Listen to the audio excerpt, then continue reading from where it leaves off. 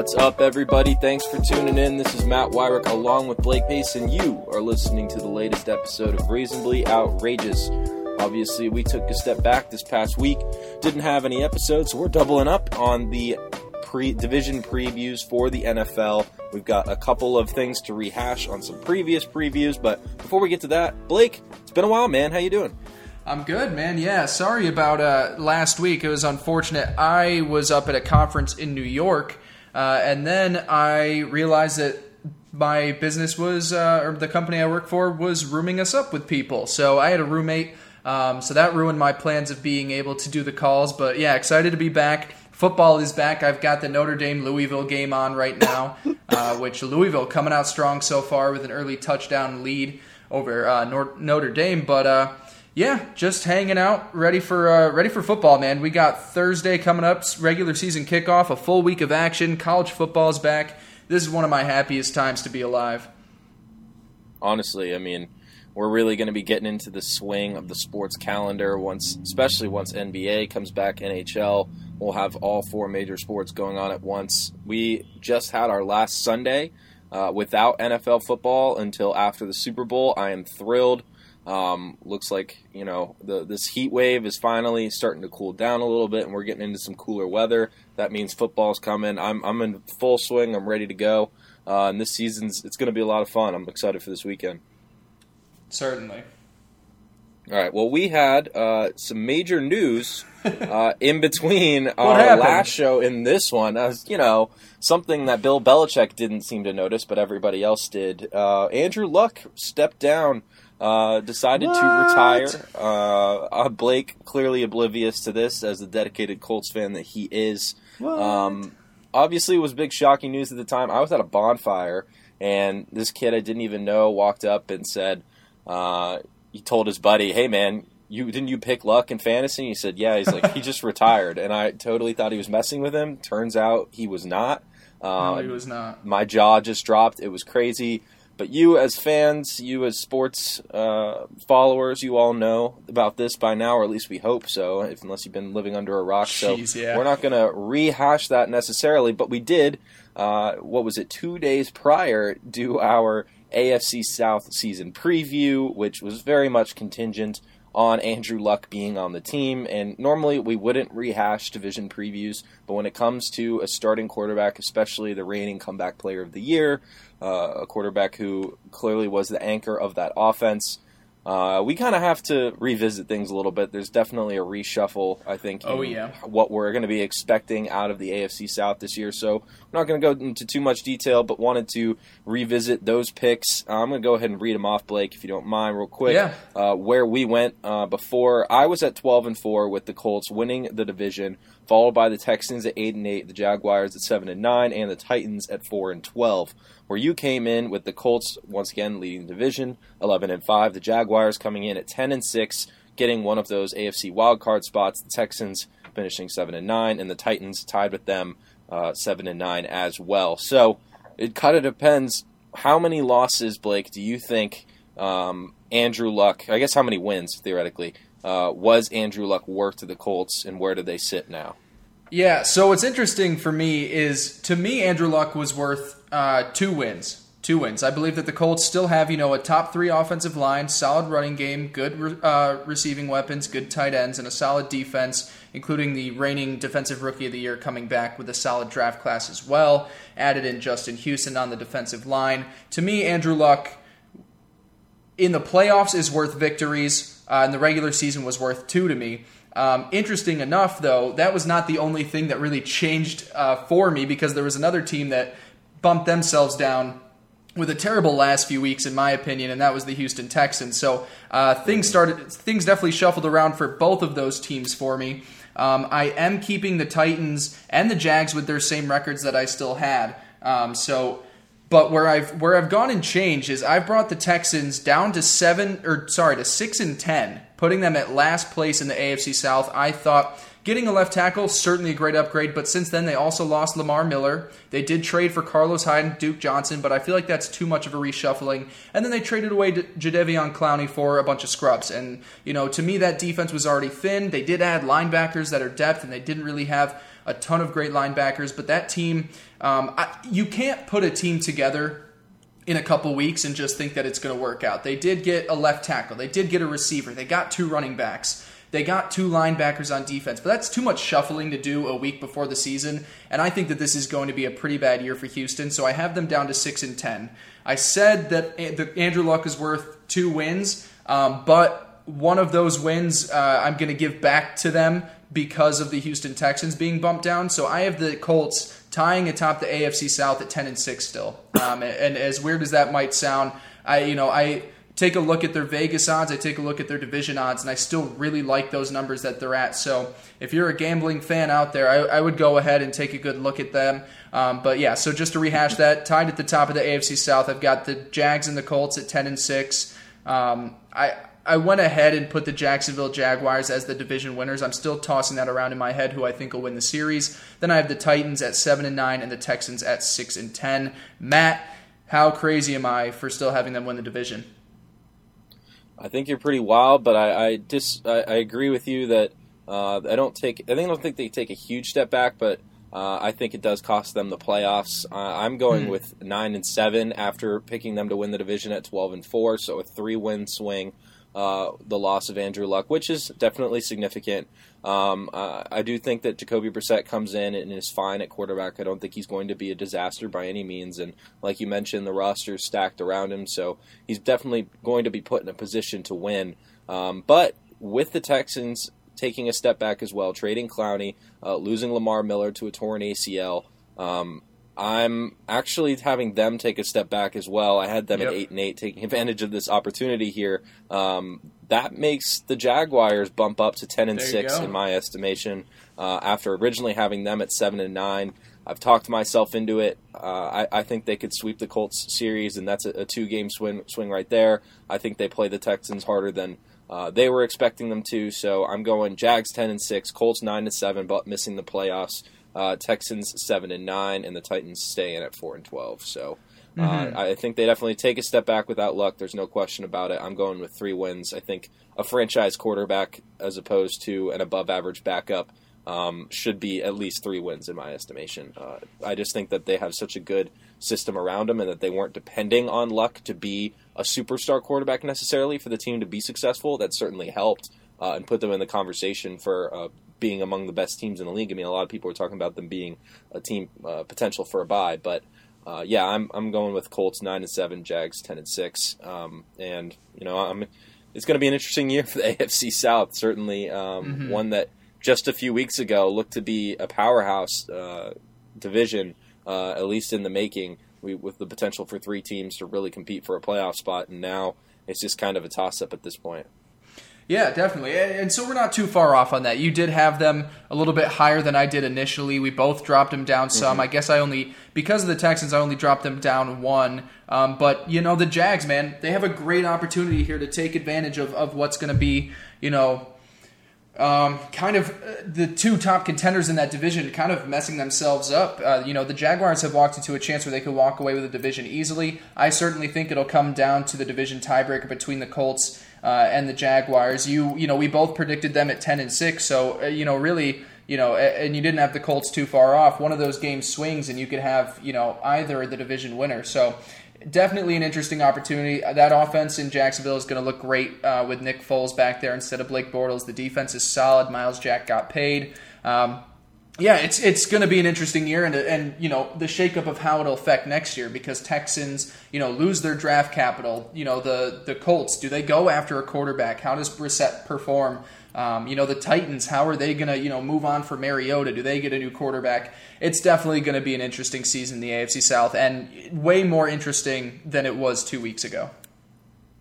Absolutely. All right. Well, that's going to wrap us up for the AFC South. That was our quickest one. I love it. That really was. I mean, hey, we've already talked about them enough. I didn't want to rehash too much, but that's going to close our second AFC division that we've talked about so far. We've done the AFC North. We both each had 2 playoff teams coming out of the North.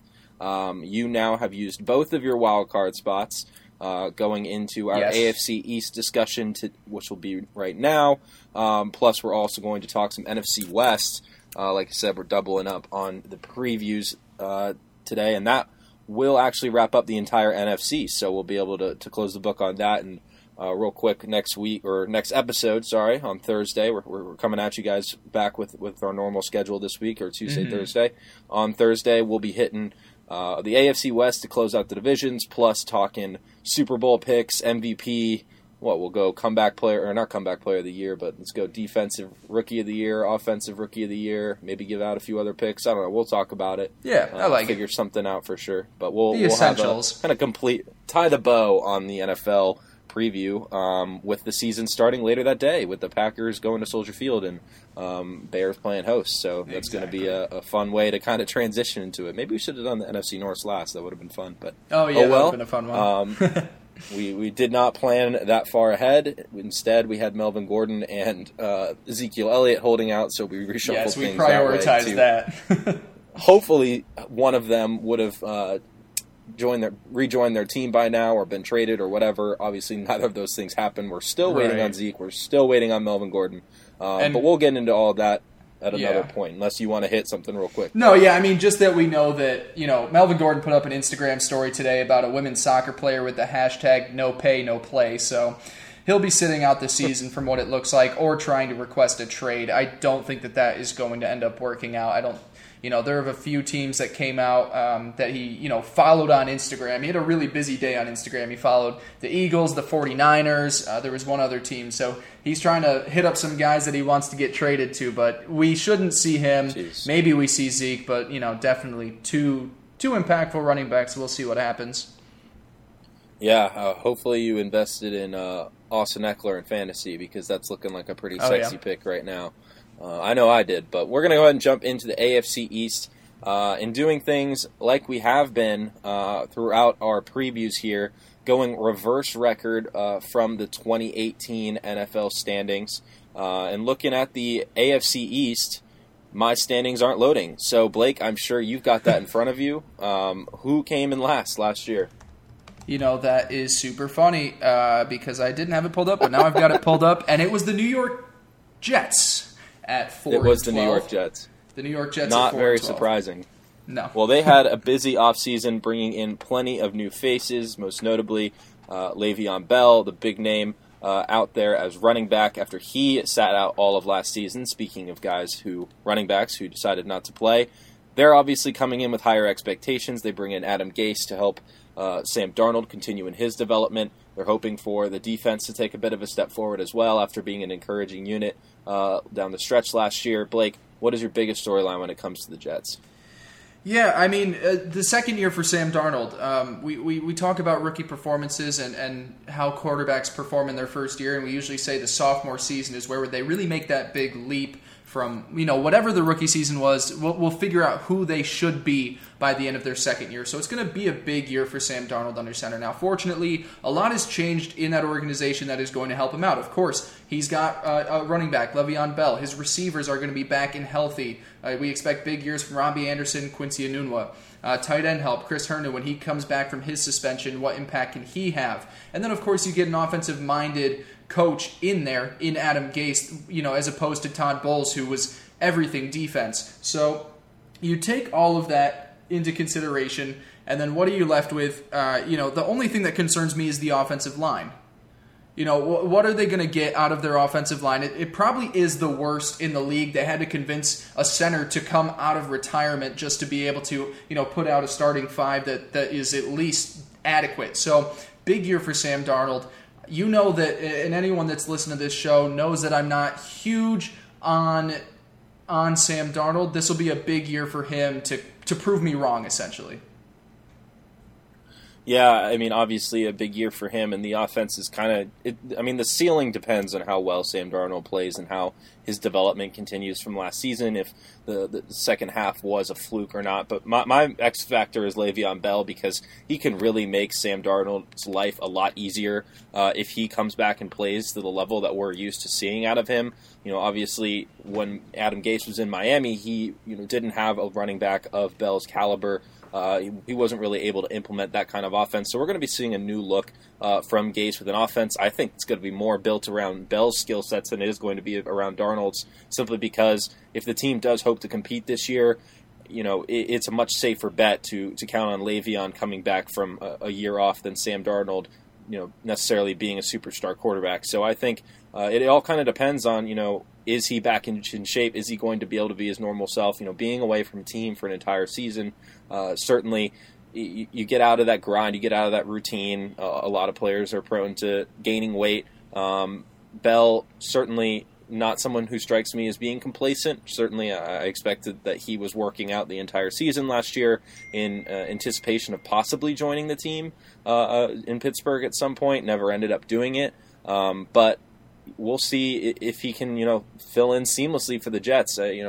Just fantasy-wise, a lot of people taking him in the first round, and it's certainly a questionable decision given, I think his ceiling is as high as anybody else in the league at the running back position, but his floor certainly, has some question marks.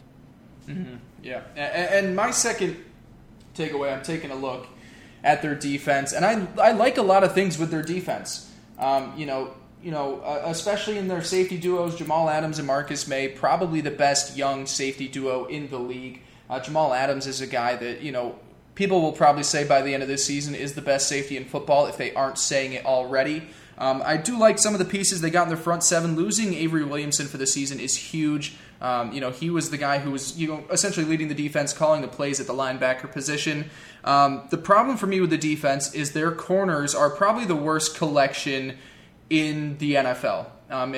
Last season they overpaid for Tremaine Johnson.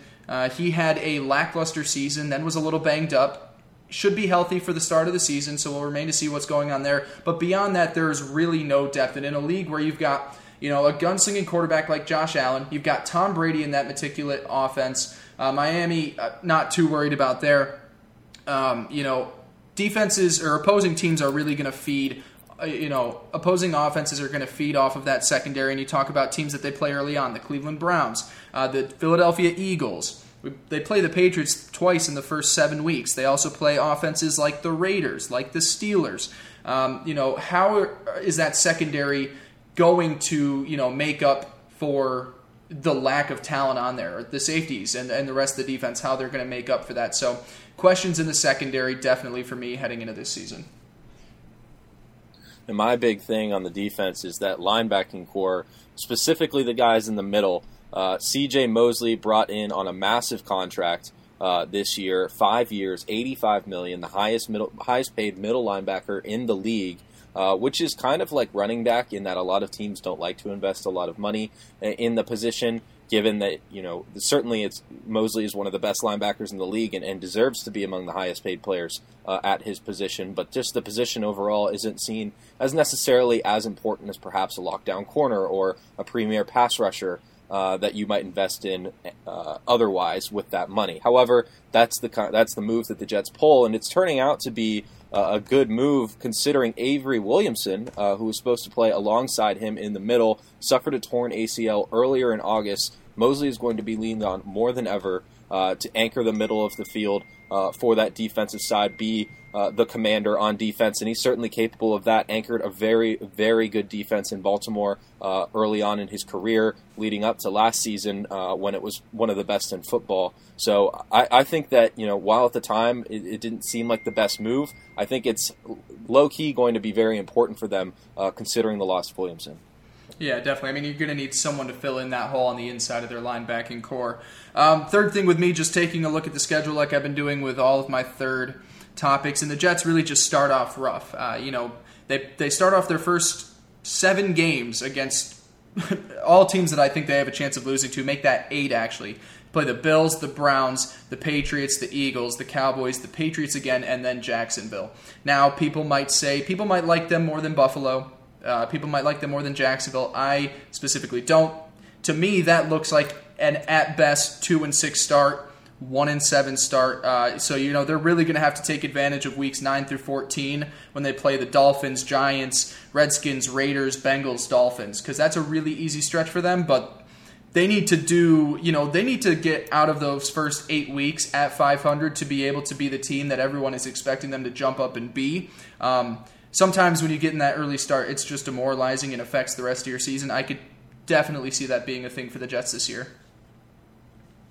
Yeah, my last thing is the presence of defensive coordinator Greg Williams, which I don't think gets talked about enough.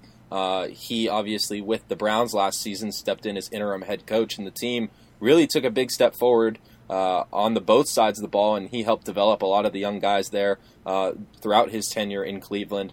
I think he's a very blitz-happy defensive coordinator, so you're going to see a lot of weird defensive fronts and defensive sets out of this team throughout the season. They just don't have a pass rusher who necessarily stands out to me as someone who will rack up 10, 12 sacks in a season, and I think that's going to be very important for him to find a player of that caliber. I like Leonard Williams.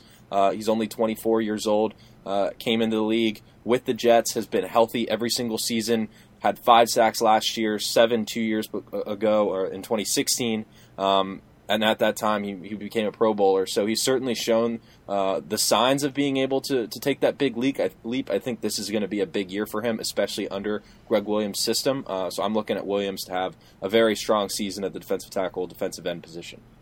Yeah, definitely. That's going to be a huge part because, Williams doesn't have that Myles Garrett character that he had last season, so he definitely needs to find someone in there. But it will be interesting to see how he works with Jamal Adams. Definitely probably, getting Greg Williams, definitely one of their better additions this offseason. So with that said, for the Jets, to me, those first 8 weeks kind of essentially do it for me where I'm all out. I think that could really have an effect on how their season goes. I do think they improve upon their 4 wins from last year, but I've got them at 6-10, and that finishes 3rd in the AFC East. How about you, Matt? Yeah, I'm coming in at a cool 8-8. Okay. Just the presence of the Patriots looms over this division, and I think a couple of the teams, the Jets, the Bills, they've been working toward challenging the Patriots at some point in the future, but this is not going to be the year just yet. They need to see what they have in Darnold. They need to see what they have in Bell. They need to see if a receiver can step forward in that group of guys that we've been kind of waiting on. Quincy Enunwa and Robbie Anderson were both very highly touted heading into last season, and neither really stepped up in the way that we were hoping for. I think Anderson did show some flashes of being able to be a true number one, but he's really going to have to put it all together and build up that chemistry with Darnold. But I'm going at 8-8. That's a 4-win swing from last year. I do think that they are certainly a better team. They've spent like they're a better team. I think they have a better coaching staff around them. Todd Bowles not necessarily proving to be worth the head coach position in New York. I don't know if Gase necessarily did that either in Miami to be able to handle this job, but he's certainly got a much better situation with the Jets than he did with the Dolphins, so I'm going to give him the benefit of the doubt, say they take a leap forward. I'm going with 8-8. And wait, that puts them, I'm going to have them at 2nd in the division. There you go. Alrighty, so a little bit of a disagreement. We both think they improve, but I just think that they're still not there yet, maybe another year or two, but definitely improvements on both sides. Well, moving on, though, another team with a second-year quarterback, and this is the Buffalo Bills, coming in with head coach Sean McDermott, Josh Allen at the quarterback position. An intriguing team. Last year had 0 expectations whatsoever. Obviously, finished better than the Jets. They ended up coming in at 6-10, which was much better than a lot of people were expecting out of them, given that their offensive line had basically nobody. They had an unproven, raw rookie quarterback who didn't even start at the beginning of the year, and the defense is young but certainly has tons of question marks. Blake, where do you come in with the Bills? For me, this is just a much better situation for Josh Allen than what he was thrown into last year. Last year, the Buffalo Bills had probably the worst, I would say in the bottom 3-4 offensive lines in football, had no real receiving threats. At the time, I believe even Kelvin Benjamin was there, with his thick boy body. But there really wasn't much there helping him out at all. And so now I think this year, when they did move on from LaShawn McCoy, but Devin Singletary has made a lot of good impressions early on. Him and Frank Gore should be a decent duo there. They upgraded the offensive line, spent a lot of money up front, so hopefully the protection works better for him. And then at wide receiver, they found guys that fit what Josh Allen needs. John Brown is a guy that will take the top off the defense, and for a guy that has one of the strongest arms in football, that is what you need. They didn't have that guy last year. You get Cole Beasley, a great guy to work the middle of the offense. Hopefully a guy like Zay Jones can learn a little bit from him. Zay Jones has kind of been underwhelming in his start, hasn't been too impressive in the preseason. You certainly would hope that he would get things going. But overall, to me, this is just more weapons, more protection for Josh Allen. I believe that this is going to be a big year for him. I expect him to be one of the breakout candidates this season with a full year as the starting quarterback under his plate, and I think we're going to see massive improvements from this Buffalo offense. Yeah, I think my big thing is the wide receiving core too, and an interesting stat that came out of last year. Bills quarterbacks had a higher passer rating last season throwing the ball away than they did throwing to Kelvin Benjamin. That is pretty telling about the kind of impact he had on the offense. Clearly, it was a net negative. So bringing in a guy like John Brown, who's been raved about in camp, obviously getting up there in age a little bit, but still has blazing speed, somebody who's a lot of fun to watch. I think Josh Allen is going to be throwing it up a lot, and I'm excited to see the kind of connection that he has with Brown. I always like Cole Beasley as the slot guy in Dallas. I think he's going to play well. I think it's really a question of, now that LaShawn McCoy is gone, what exactly happens with that running game. Devin Singletary, the third-round pick, impressed a lot in camp, but they still have guys like Frank Gore and T.J. Yeldon, veterans who could conceivably handle duties until Singletary is ready. So, like you said, Josh Allen, a lot more weapons around him this season, and I'm excited for what this offense can do. Definitely. And on the defensive end for me, they've got studs. There are at least one young stud at every kind of wave of the defense. On the defensive line, it's Ed Oliver. To me, this guy was arguably top 3 pick up there. They were able to get him later on at pick 9 in the draft, defensive tackle. He's going to be right in the middle, and he is going to cause disruption. He kind of reminds me of a baby Aaron Donald. He's not that defensive tackle that's 330 pounds, but he's that smaller one that's shifty and just so physical that he'll burst right through offensive lines. I really like him. Then you go back to the linebacking core. Tremaine Edmunds, was the youngest guy in the NFL last year at linebacker from Virginia Tech. Certainly a freak athlete, a lot of talent there. And then in the secondary, they've got Tre'Davious White, who, I believe, I'm not sure if he's entering his second or third year in the NFL. It might be third. It's going to be third year. Yeah. And so he was one of the, best corners to really burst onto the scene last year. I know he had a good rookie year as well. I just think that this defense has a lot of star players, but also great depth around it. And, of course, Sean McDermott is by far one of the best defensive-minded coaches in football.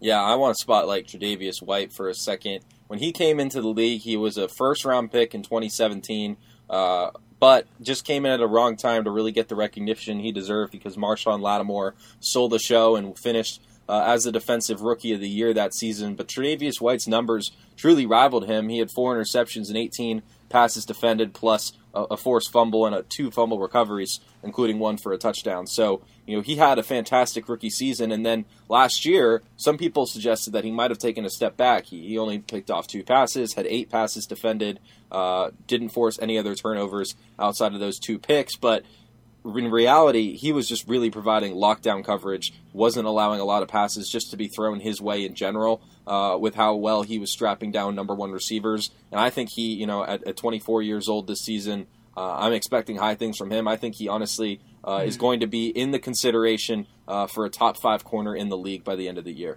I love it. He's insanely talented, and it's funny. Yeah, he was part of that draft class, and he got kind of overshadowed, but he had just as impressive of a rookie year, and he's grown ever since then.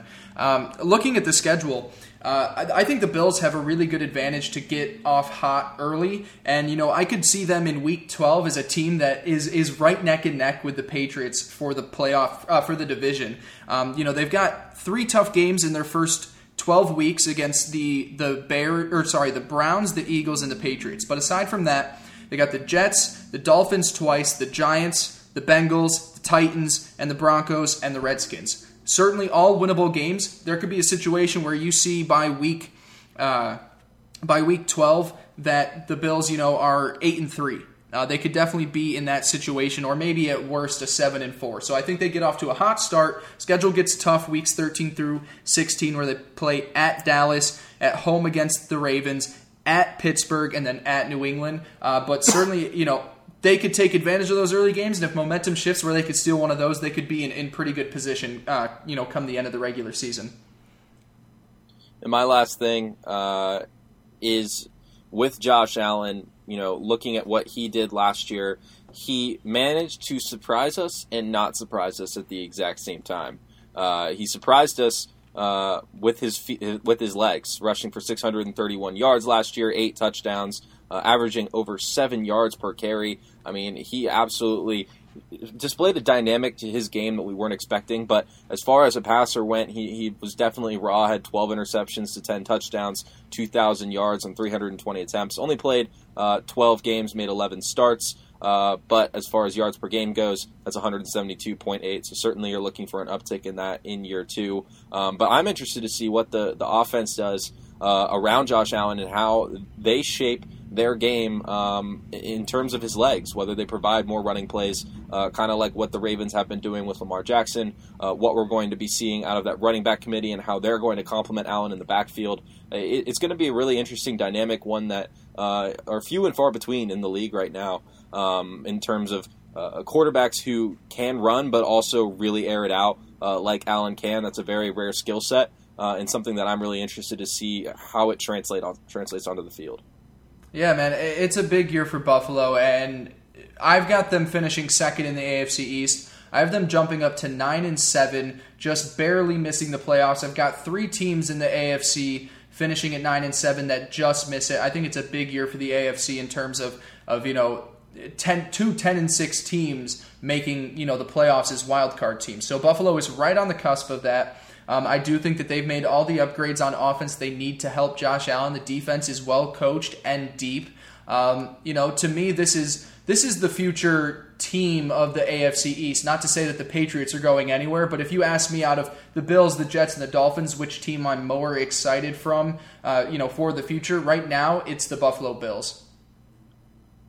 Yeah, I just think as far as 2019 goes, I'm looking at 2 teams that are going to be putting out basically not the same product, but having the same results. I'm going at 8-8 for the Bills this season. I think that there are just too many things that need to go right for them to really make a push for a playoff spot. I think the AFC has some really talented teams at the top. So I do think that a 10-win team could sneak in as a wild card, maybe even a 9-win team in the right situation, but I'm going with 8-8, missing the playoffs, which ties them with the Jets in the division. But I'll give the tiebreaker to New York, having the Bills finish third. All right, well, that is a wrap on the Bills. Moving forward, though, we do have the Dolphins, who finished last season at 7-9. They are going to be looking very different this year after firing Adam Gase, bringing in Brian Flores as the head coach. Josh Rosen was acquired over the offseason, but he won't even be starting because Ryan Fitzpatrick, the Harvard product, will be at quarterback. They're just a team that has been, one of those model 7-9 teams. We talked about the Titans a couple episodes ago and how they just can't seem to get out of that rut. The Dolphins have been a similar team, had some playoff appearances over the past couple of years, but with Ryan Tannehill, they weren't able to go very deep into the playoffs. Blake, what is the biggest thing that stands out to you about Miami? Yeah, man, it's a new era in Miami, and Brian Flores, I've gone out and said before, I think he is kind of the true disciple from Belichick that can actually get it done. We've talked about how coaches have, left the New England system and not done as well. Brian Flores is a guy that grew from the bottom of that organization through to the top now, where he could be a head coach of his own team. I think that he is going to eventually get the Miami Dolphins to success. But year one, it is going to be a complete rebuild. You see, they've already traded their franchise left tackle. They've traded away a wide receiver. They traded away Kiko Alonso to your New Orleans Saints a couple days ago. It's a clean house. They want to get the guys that fit their system in there. And that's not just, X's and O's. That is the culture. And, from what it seems, Brian Flores really isn't, been a big fan of maybe anybody in Miami so far. So I think it's definitely just a rebuild season. There's a lot to be excited about in terms of the draft capital they have and next year's potential class. Take things into consideration. Bill Belichick's first year as the head coach for the New England Patriots went 5-11 before turning things around and turning it into the dynasty that it is now. Brian Flores, I think, can have success in Miami, but this year is not the year. Yeah, well, I think if you suggest that Ryan Fitzpatrick is going to be the starting quarterback all season, you might want to go get checked out by a doctor, because there is going to be some turmoil in Miami this season with Josh Rosen waiting in the wing. You have anything Ryan Fitzpatrick does wrong, you're going to be having fans clamoring for Rosen to take the field. And that's just never a dynamic you want to have on a team. Now, I think everybody kind of accepts that the Dolphins are going to be taking a bit of a step back this year. The tanking for Tua suggestions have been all over Twitter as something that we might be seeing out of the Dolphins this year. And, I don't think there's a whole lot to like offensively with this team. I mean, is it Kalen Ballage? I never can say it right. Yeah, Ballage. Jeez. Who's seems to have taken over the number one running back job. Kenyon Drake was a guy last year who a lot of people were high on, didn't necessarily have the year a lot of people were expecting. So Ballage has the opportunity to run away with that running game, but I have the feeling that the Dolphins are going to be behind a lot, which means they're going to be leaning on their receivers. Devontae Parker, Jakeem Grant, and Albert Wilson project to be the top three guys, with Preston Williams and Allen Hurns in that rotation. I just don't think that anybody really stands out. Kenny Stills obviously no longer with the team after being cut on Saturday. I just don't know if Fitzpatrick is going to be able to stay in that job the entire season, and I think that's going to be just a lingering storyline all year, kind of like what it was for the Bucs last year, and when Fitzpatrick was in a similar situation with Jameis Winston. They went back and forth. Fitzpatrick's certainly prone to having some fantastic games at certain points, as he did against the Saints in Week 1 last season, but he was also very prone to some clunkers, some big high interception games, and I think we'll be seeing Rosen a lot sooner than some people are expecting. Yeah, definitely. And for Rosen, taking off of that, this is a prove-it season for him. And, it's not going to be a great situation. I think he honestly might be in an even worse situation than he was in Arizona last year. There aren't offensive weapons around here. He doesn't have a franchise left tackle to protect his blind side. And he's really just going to have to hope that the New England coaching system alone itself will be an upgrade from whatever was run in Arizona. But, the time that he has under center, he needs to just audition for his next job, because there's no way Josh Rosen isn't a starting caliber quarterback in this league. And I do believe that he's just been 2 years in probably the worst situations to be in, with two franchises that don't really want him as their quarterback. I do believe that Miami does move on from him this year, if they end up with the first overall pick or in there, whether it's Tua or Justin Herbert. Those are the two guys that I think so far I'm most impressed with. Probably give a little edge to Herbert, but for Josh Rosen, try and make the best situation out of it, because there will be teams calling for him. I'm on board, and I'll go out and say it right now. If Jacoby Brissett doesn't work out, I'm all aboard for the Colts trading for Josh Rosen. I just think, at a rookie contract, why not take a shot at him? But, big audition year for Josh Rosen to finally hope that he lands himself a starting job with a franchise that will build the right team around him, and also will give him the shot to stay there more than one season. Yeah, I'm certainly rooting for him after the tough situation that he was put in Arizona last year. You could argue certainly the worst situation that any quarterback in that rookie class was put into, with a first-year head coach, with a terrible offensive line, just not a lot of weapons around him. Yes, David Johnson is there, but the old Larry Fitz really isn't going to get it done. The defense, there are just a lot of question marks about that team, and I think not that Miami is really in any better situation, especially looking at 2019 Dolphins versus 2018 Cardinals. There's a lot of similarities there, but my big thing is just going back to Kenyon Drake.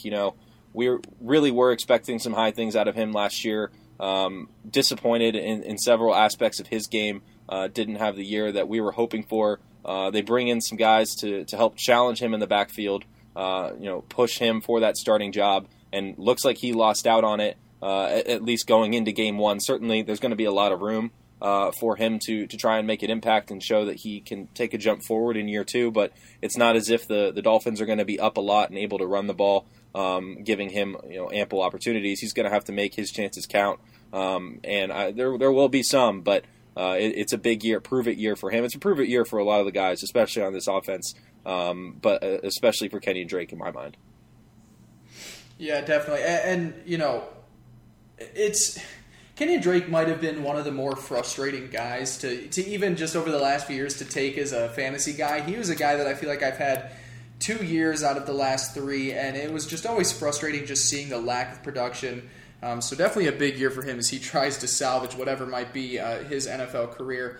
My final topic, we both talked about Josh Rosen and how he's not the week 1 starter, and I thank God that he's not, and I think that we won't see him until week 6 because I wouldn't want to start Josh Rosen's first 4 games as a Miami Dolphin, playing at home against the Ravens, one of the best defenses in football, then playing against the Patriots, one of the best schematic defenses in football, then playing Dallas on the road, one of the best defenses in football, and then playing against the Chargers, who have 2 very talented edge rushers. Of course, they're not going to have Derwin James, but certainly have talented players on defense as well. So, fortunately, Josh Rosen won't be available that first month, and after that, the schedule does give them some fair opportunities. I'm trying to be nice to them. I mean, they played the Giants and the Bengals in Week 15 and 16, but they've also got games, 2 games against the Bills defense. They play with the Washington defense that's very talented. They play Pittsburgh, Cleveland, Philadelphia, New England again. There's not a lot that I like about this situation, but I like the fact that at least Brian Flores is realizing we're not going to throw out this quarterback into his first 4 opponents against defenses that are among the best in the league.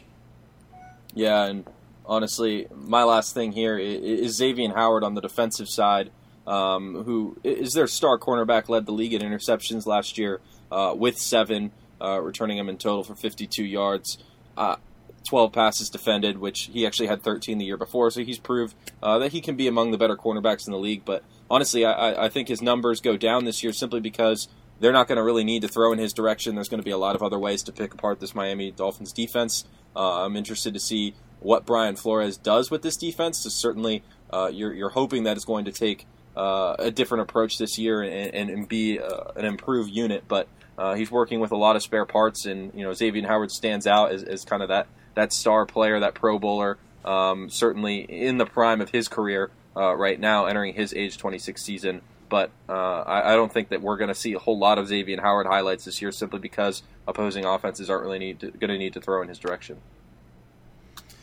Yeah, definitely. I mean, we both are just listing negatives and concerns with the Miami Dolphins, so it's no surprise I've got them at 4-12, last in the AFC East. Nothing really excites me. The future excites me for them based on the potential I think that is there in their coaching staff and making sure they get the right guys in the building. But this year, certainly a wash. Josh Rosen, prove-it season for elsewhere, but I think we'll have a new quarterback. We'll have a lot of new players on the roster next year, and hopefully, the beginning of building, trying to resemble whatever was happening in New England. We've got the Dolphins at 4th place at 4-12. That is the worst record in football. I'm going also with the worst record in football, but 2-14 for the Dolphins this year. I think they are going to get that number 1 pick, or it's at least be in contention for it. I have the Giants at 3-13, as well as the Bengals so far in my series or previews that we've done so far. So I think the Dolphins right in that conversation for the number 1 pick. This is not going to be the year for them. The teams that tend to middle around in that 7-9, 8-8, 9-7 range and never really bust out of it, they got to bottom out at some point. And I think the teams recognize that. With some of the moves that it made this offseason, it really is just throwing a bunch of guys in there to see who can we invest in for the future. A lot of guys who are running out of time to have their chance to prove themselves. They're saying this is your year, so see what we can make of it, and then we'll move forward with the guys that we think we can depend on. So this just isn't going to be the year for the Dolphins. I'm going with 2-14. Yep, no surprises there, I guess. And there's probably no surprises where we're going next, huh? No, certainly not. And that would be to the New England Patriots, who finished last year at 11-5 with a particularly bad away record. They finished 8-0 at home, but 3-5 on the road, which left a lot of people wondering whether the Patriots were the same kind of team as they were before. Certainly in the playoffs, they proved all of the doubters wrong, went on to become the best team in football once again. The New England Patriots winning the Super Bowl. They're coming into this year with the easiest schedule in the NFL this year in terms of strength of schedule, which is just bad news for everybody else. So it's full steam ahead for Belichick and Tom Brady. What about you, Blake?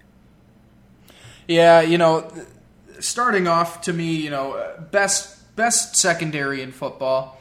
I don't think they have the best corner duo necessarily, but you get both the McCourty twins, Patrick Chung, Stephon Gilmore, who Stephon Gilmore is in the consideration for best corner in football. I would put him right up in the top 3 with, a Jalen Ramsey type. I do believe A.J. Bouye is in that top 5 consideration. We talked how, Tre'Davious White, Marshawn Lattimore, those guys are talented as well. Stephon Gilmore, to me, is probably, I'd say, a top 3 corner. And then you've got, a great safety duo.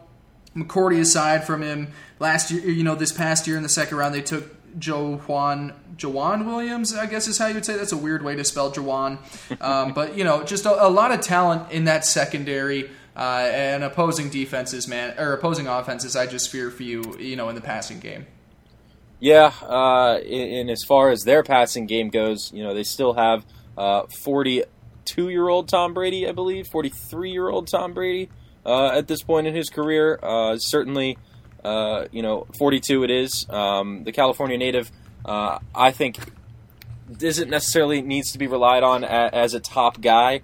But we're looking at a pretty good wide receiver group for him that he's going to be able to work with this year, with Julian Edelman being there for the full 16 games after missing the first 4 last year with suspension. Josh Gordon obviously left the team for the end of the year. They weren't able to have him in the playoffs. They do lose a guy like Rob Gronkowski, but that's going to open up a lot of targets for other guys in this offense to step up. And I'm really interested to see who really does take the big leap forward. Can Josh Gordon be a 1,000-yard receiver again? Expectations, I wouldn't say, are super high for him at this point. A lot of people, not necessarily considering him the world beater that he was in his heyday back with Cleveland prior to having to step away from the team for all the personal reasons. But I think that him and Julian Edelman can be a really fearsome wide receiver duo for Tom Brady to use at his disposal. Yeah, definitely. And, where I'm looking on the offense is actually in the run game, because we saw it last year, and we're going to see it more so go, in that trend this year, is that, to me, the Patriots are turning into a run-first offense, which, goes against everything that we've been talking about the last few weeks with some teams is, why aren't we, being more, 1st and 10 pass plays or 2nd and 8 pass plays? The league has been trending towards all these quick plays, and so what has that done? That's made defenses get smaller and quicker. Now, what the Patriots are doing is they're putting their 5 beefiest linemen up there. They're putting a fullback and a running back in the I formation, and they're just punishing these smaller, quicker defenders. And so now you're in a situation where you're New England. You're essentially just going back and forth against what the trend of the league is. They were one of the first teams that implemented the short pass, shotgun, West Coast kind of offenses, and that forced the defenses to get smaller. And now that they're smaller, the Patriots are like, well, we're just going to stuff the ball down your face and you can't do anything about it.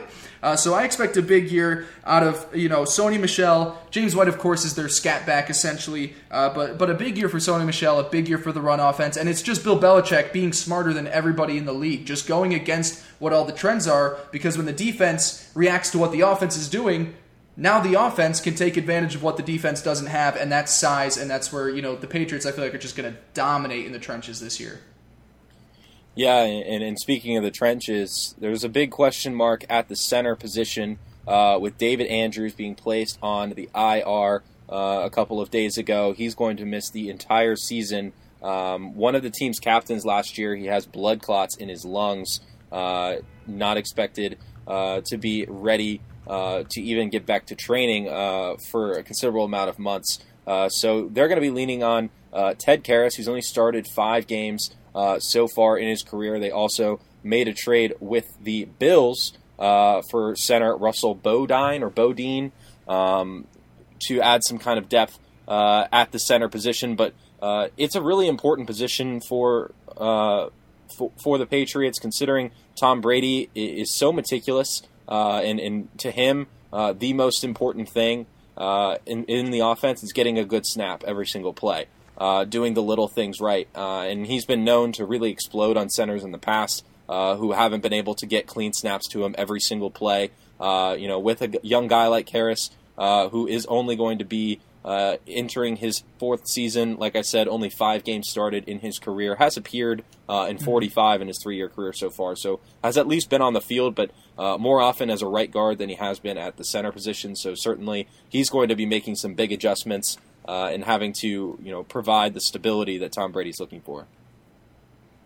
Yeah, of course. Definitely a huge, ass to hand connection right there. So that'll be important how they can adjust to. Hopefully this new center doesn't have swamp ass. I've heard swamp ass is really bad Yes. this time of year. It definitely is. It's a problem. So at the beginning of this, you said about how they have the easiest schedule in the league, and oh my God, is it easy? As long as they can take care of Pittsburgh later this week, they have a chance to go 7-0. They have a stretch between weeks 8 and 14. That's a little difficult, but for the Patriots, I wouldn't say it's too much. They play the Browns, the Ravens, the Eagles, the Cowboys, the Texans, and the Chiefs. But then finish it off with 3 easy wins against the Bengals, Bills, and Dolphins. It's really strange how this always happens to work out for them, but the Patriots, the dynasty of our generation, yet again with an easy schedule.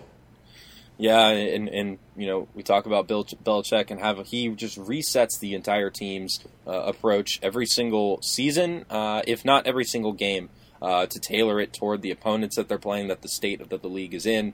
That's how they pick their personnel. And a player in line with that is Michael Bennett, defensive end who played with Philadelphia last year, racked up 9 sacks, which was 1 short of his career high. I expect him to play a huge part on this team. 34 years old. They look for guys who put their head down and get to work. Bennett certainly a guy who's been known as a talker, but he's not going to be the first player to be in New England and talk to the media a lot. But we'll see what comes out of his season. But I'm excited for what he's going to be doing on that front. It looks like he's going to be the primary edge rusher in New England, and that is a very enviable position in the NFL. Yeah, certainly. And so with the record for the Patriots, I didn't go too extreme. I actually went, maybe a little under what I would expect from the Patriots, but I do have them finishing 11-5, of course, atop the AFC East. That secures the 3 seed for me. Or I guess they'd have a shot at the 2 seed, but right now I'm giving that edge to Pittsburgh. But the Patriots, 11-5, another year atop, the AFC. They'll have a shot to make it to another Super Bowl. I'm not too worried about them this year. Well, if I'm not mistaken, Blake, I think you gave the Steelers 10-6.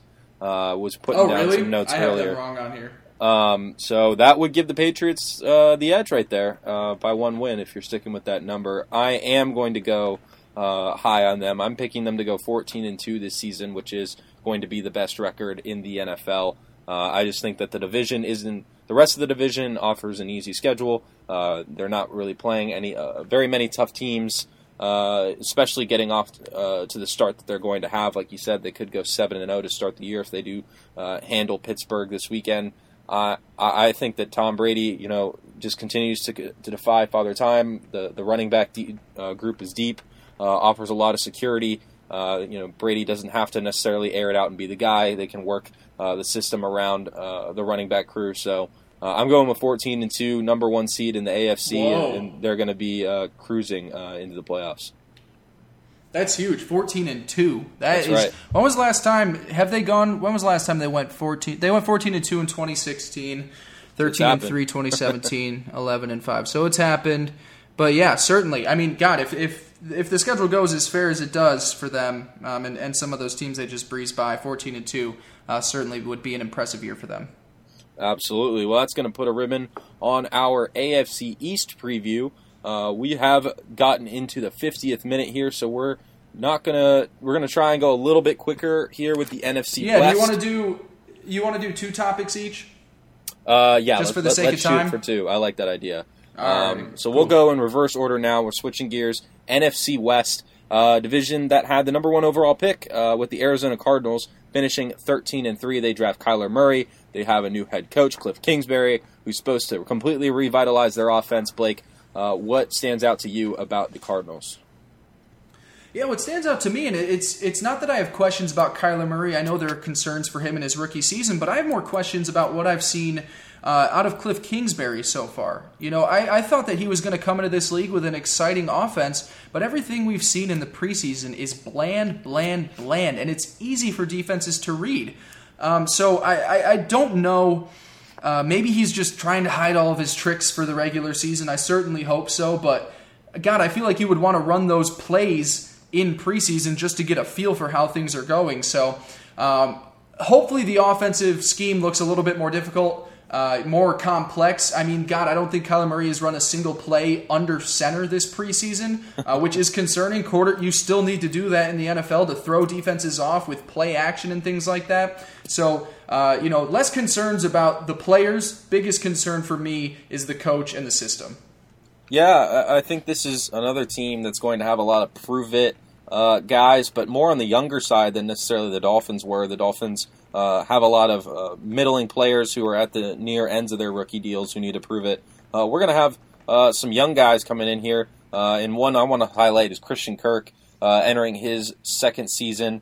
After having a decent year last year, finishing 590 yards, 3 touchdowns, not blowing anybody away certainly, but only started 7 games. So, he's going to have a full season as perhaps the primary guy. Larry Fitz obviously still on the team, still running at his age, but at the same time, you'd like to think that Kyler Murray is going to work hard to develop a good rapport with Christian Kirk because they're going to be on the same team for a while moving forward. Andy Isabella is another guy who, a rookie this year, second-round pick out of the draft. I think, the opportunity for them to compete for looks Kyler Murray's way, it's going to be very important early on because the guys that he develops the best relationship first might be the guys that he moves forward and trusts as the season goes on. So I have my eyes all on Christian Kirk. He's got the best chance here, I think, to really emerge as a good threat in the receiving game here in Arizona. Yeah, definitely. He should be one of the up-and-coming guys that Kyler Murray should definitely get connected with early on. To me, looking at their schedule, I mean, they played the collection of the toughest defenses in football. In terms of talent, you just go alone with the Rams, the Steelers, the Browns. You got to play the Rams twice, and then a mix of scheme and talent. You've got the Seahawks twice, the Lions, the Panthers. Atlanta's defense is going to be much improved with those guys back. So it's really going to be a tough start for this offense. They don't have a good offensive line by any means. Their defense isn't great, so they're going to have to put up a lot of points. Nothing about this schedule seems exciting to me except the fact that they might be able to salvage a few wins against the Lions, the Bengals, the Giants, and the Buccaneers. Yeah, and I think David Johnson is also going to be relied on heavily to be the guy. He's had a checkered injury history, but this is a year where the Cardinals really need Johnson to be healthy for a full season.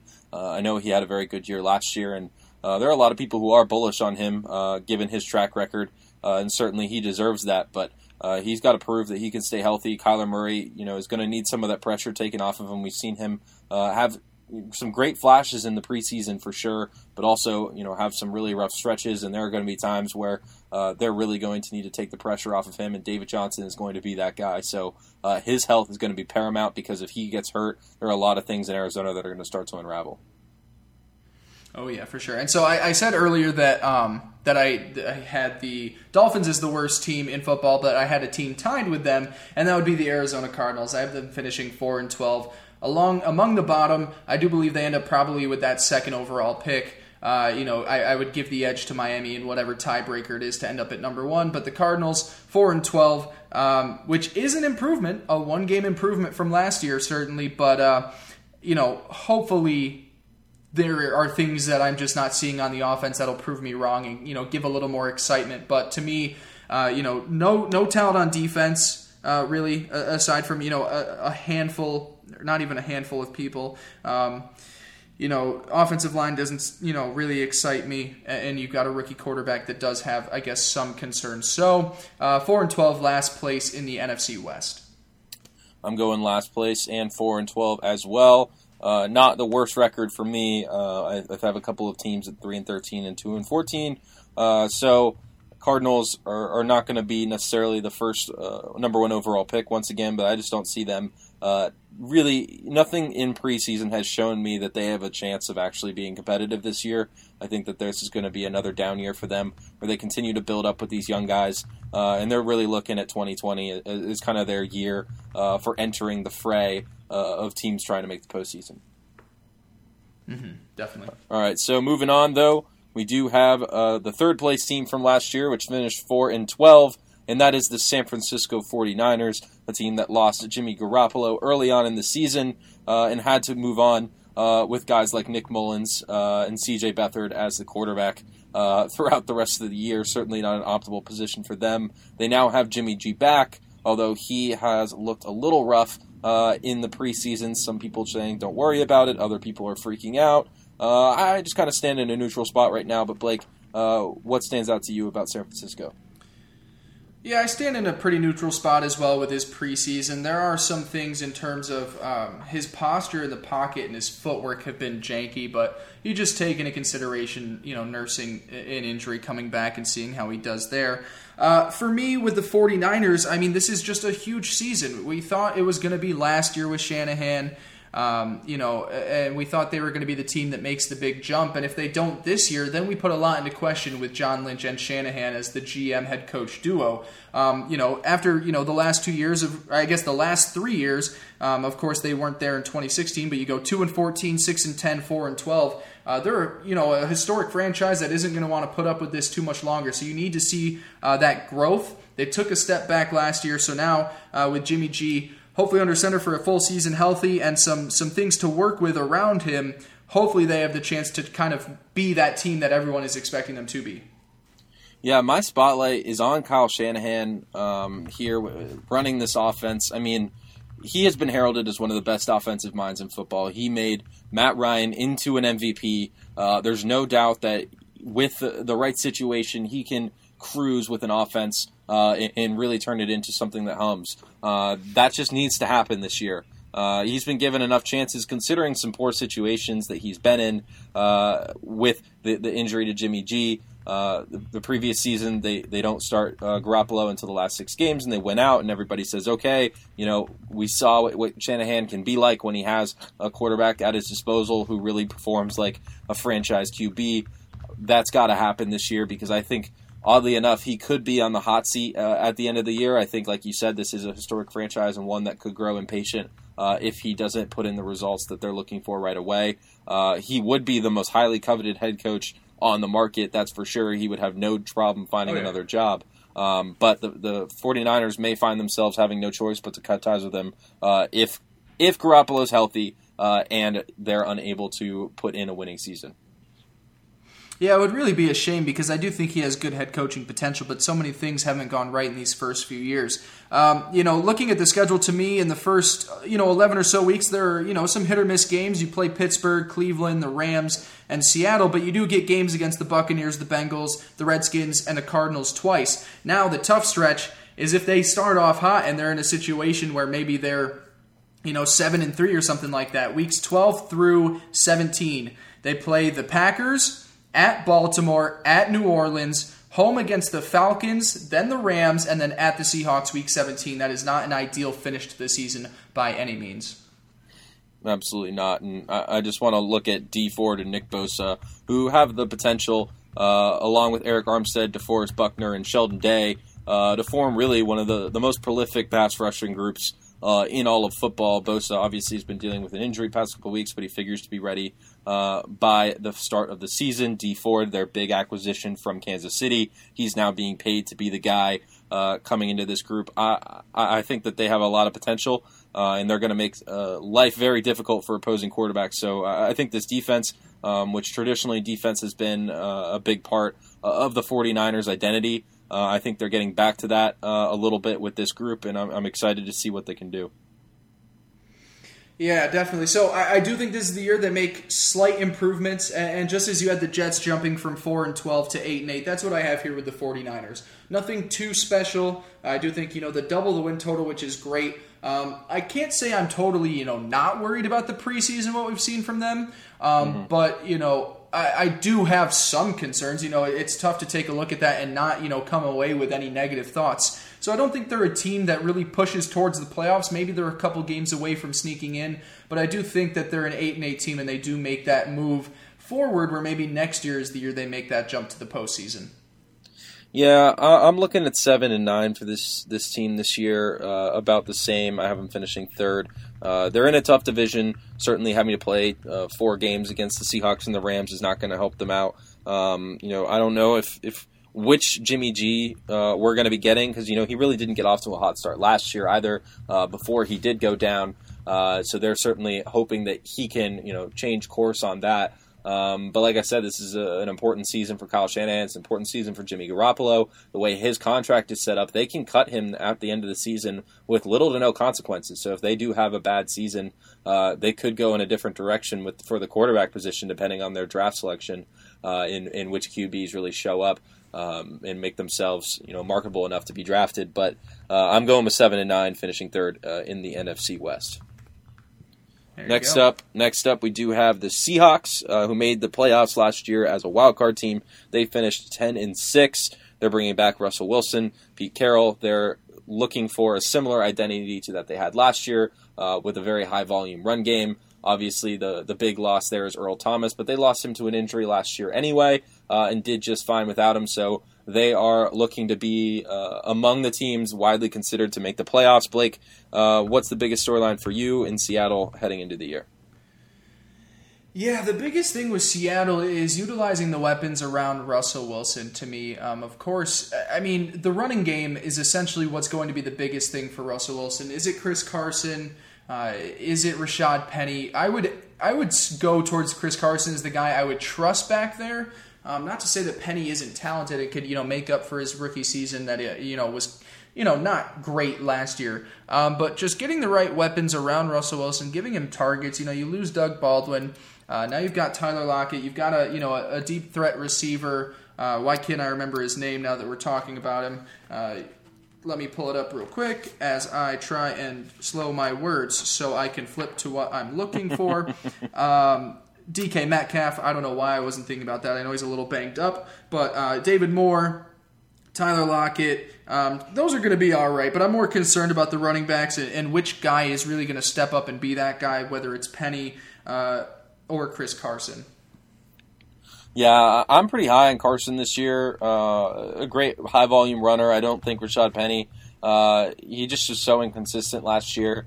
I don't know if he's really going to be challenging Carson for the number one job. I can see Carson really pulling away with the majority of the touches by the end of the year.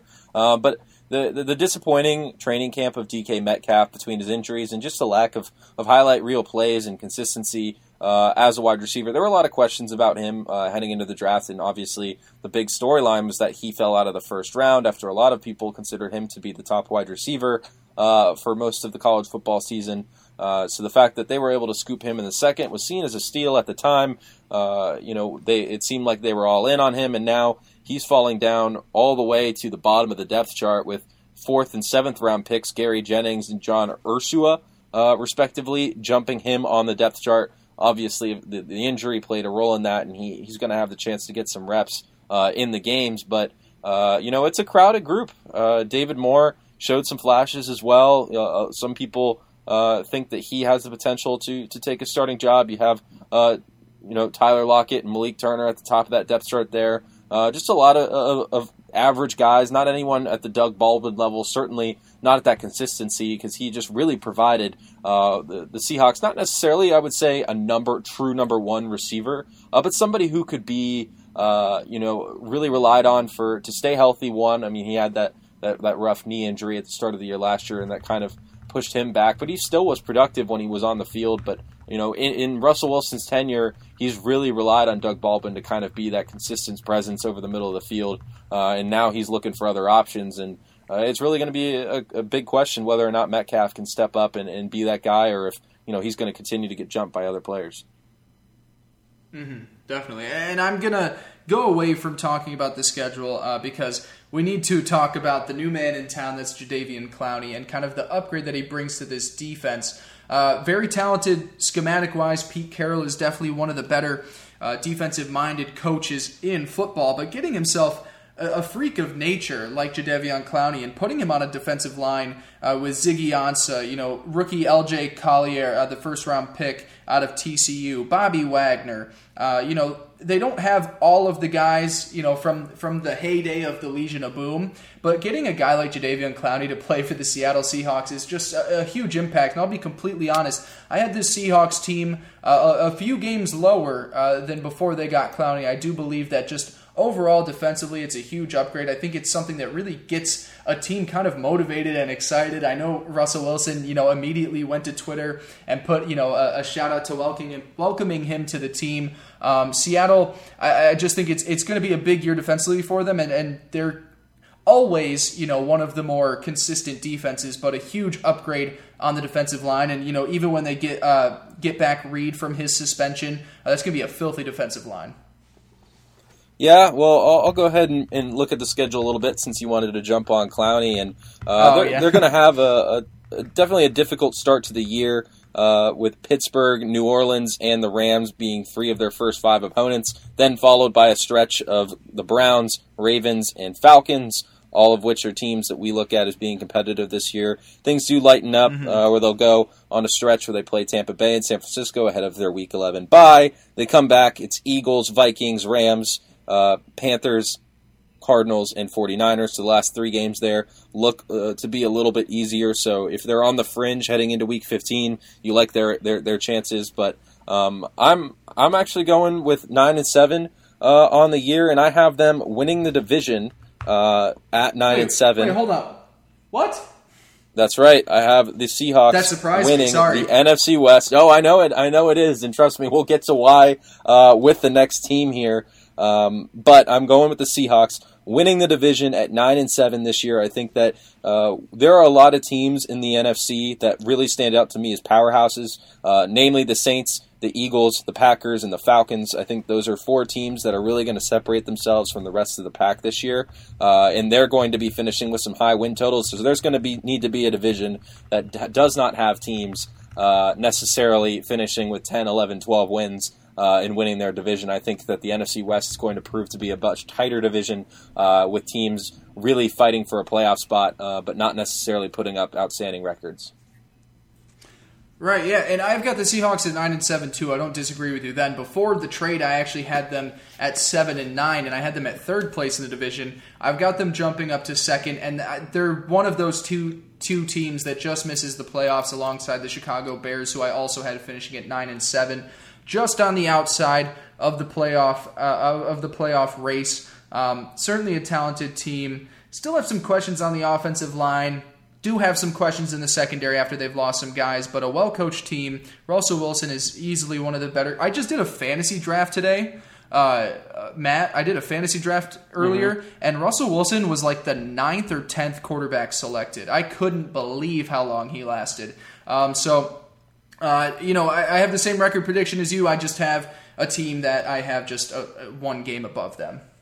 Yeah, and we'll go ahead and talk about that the elephant in the room, and that is the Los Angeles Rams, who made it all the way to the Super Bowl last year before floundering in that Super Bowl game against the Patriots. The offense really just putting up a dud, only scoring 3 points the entire game. Just had to point that out, because the Saints would have matched up better. Because you're such a hater. You're such a hater.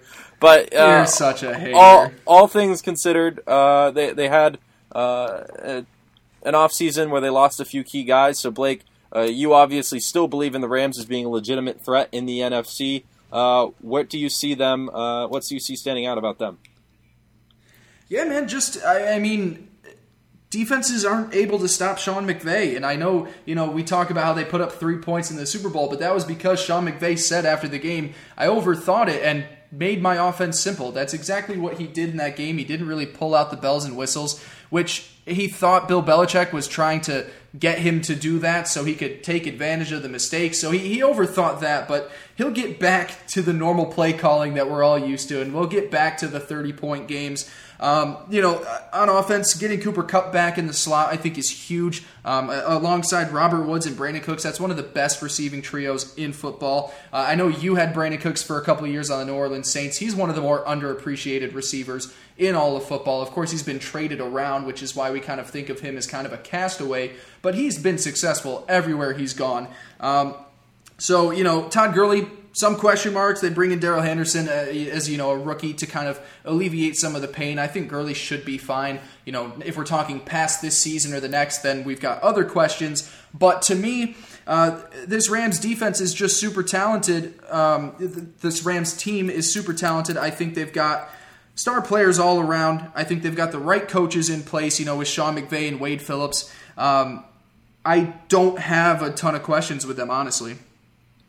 Yeah, I think that the Rams are just a team that's posed to take a step back this year, and I do think it starts with the defensive side of the ball. They lose Ndamukong Suh and LaMarcus Joyner, who are two important parts of that defense. They obviously signed Eric Weddle to come in, who I think is definitely an upgrade over Joyner. But there's just not a lot of continuity with this team. The secondary didn't necessarily put up some great numbers last year and got burned down the stretch. A lot of people talked about how after Cooper Kupp got hurt, the offense took a big step back. But the defense really, that Chiefs game kind of broke it in a lot of ways. And in that game, a lot of people talked about how the offenses were ridiculous. And certainly, there were a ton of yards, ton of points put up. But there were, the defenses were just shredded. And they were put up, obviously, the Chiefs' offense is no joke. But I think after that, the defense was just kind of reeling from then on. Didn't really play well down the stretch, and I'm not convinced that the defense is really going to be the unit that we thought it was in the first half of the last season.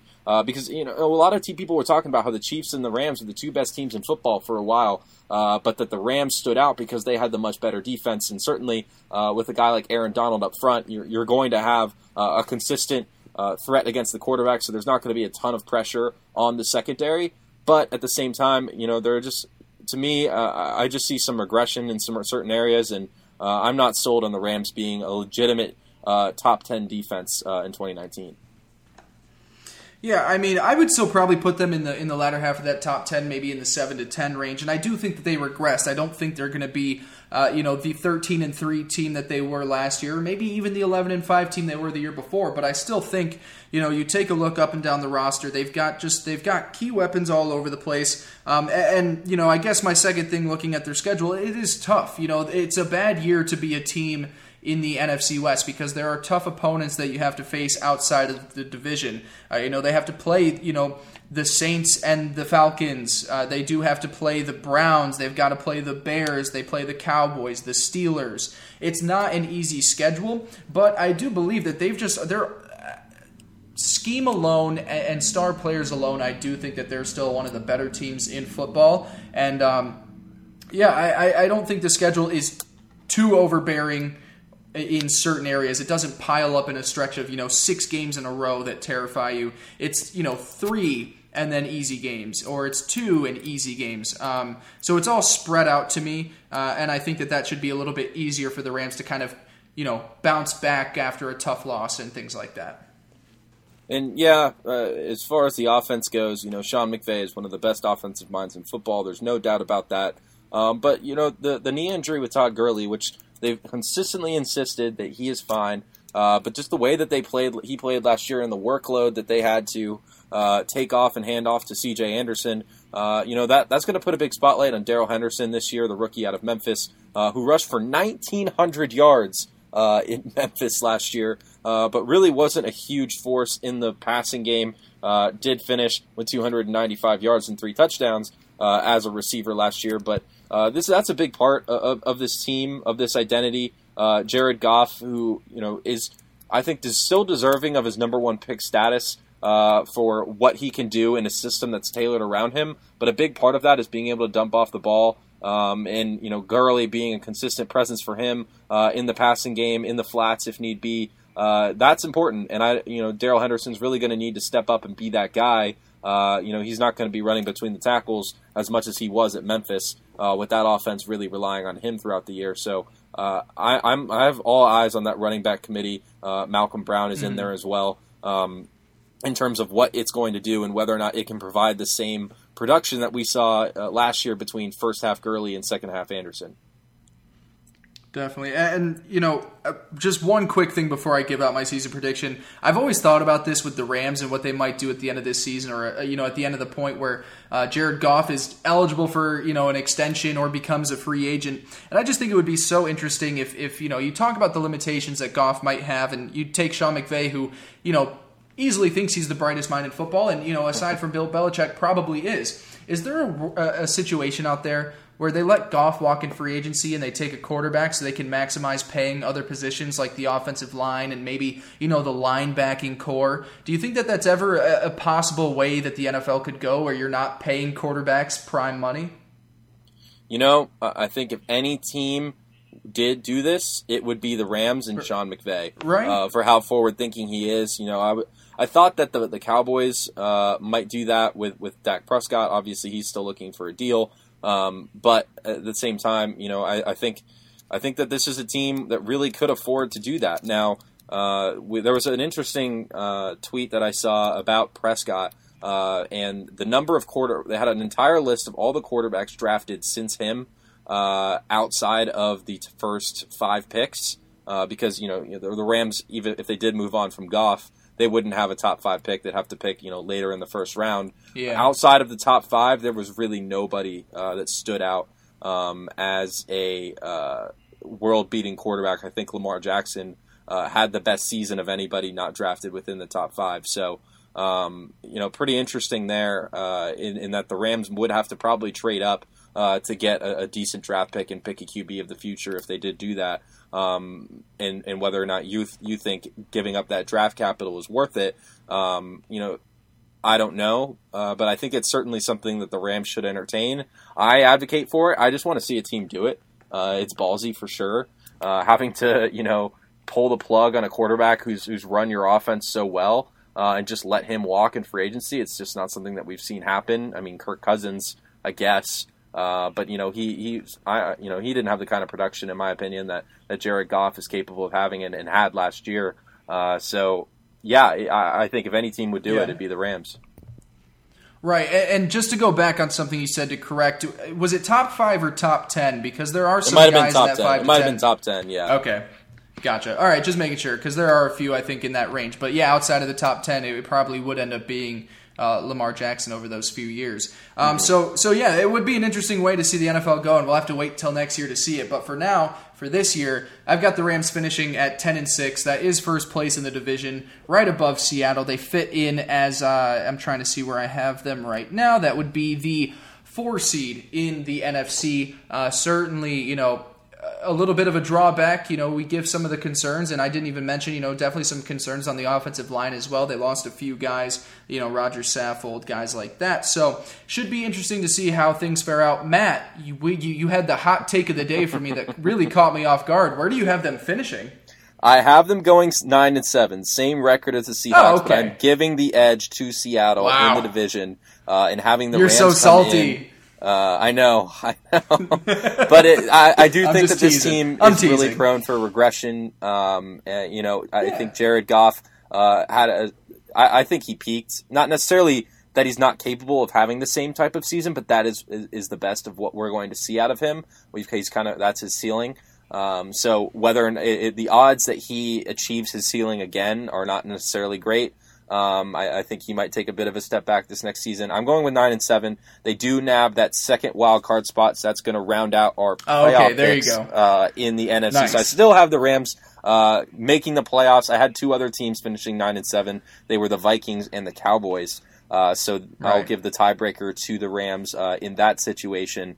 But that's going to wrap up our NFC side of the preview. We'll do AFC West on Thursday so that you guys we can wrap up the AFC and go through all our playoff teams. But real quick, I'm just going to run through the teams that we have in the playoffs. I just happened to write them down before we started the show. I have in the NFC 3 teams going 13-3, which looking back, I kind of did that as we went. So maybe I should have had one team higher and one team a little bit lower, but I'm rolling with it. And that's the Packers, Saints, and Eagles. Stay tuned for who I'm going to have be the 1 and 2 seeds. Haven't decided yet. But we'll have that in next episode, followed by the Falcons finishing 11-5, and the Rams going 9-7. That is rounding out the NFC playoff teams. Blake, do you have yours in front of you? You want me to read yours off? I do. I've got mine here, and I've got the seedings as well. So nice. I actually did think. I'm not sure if I've screwed that up with the Steelers or not. I probably did screw that up. I listened through all the old episodes today, so you did go 10-6. Gotcha. Okay, gotcha. So I'll have to change that on my end, but I've got the Kansas City Chiefs. Oh, wait. Oh, you might just be spoiling. We're in the NFC, bro. I might be spoiling. I'm in the NFC. I opened up the wrong tab. Damn it.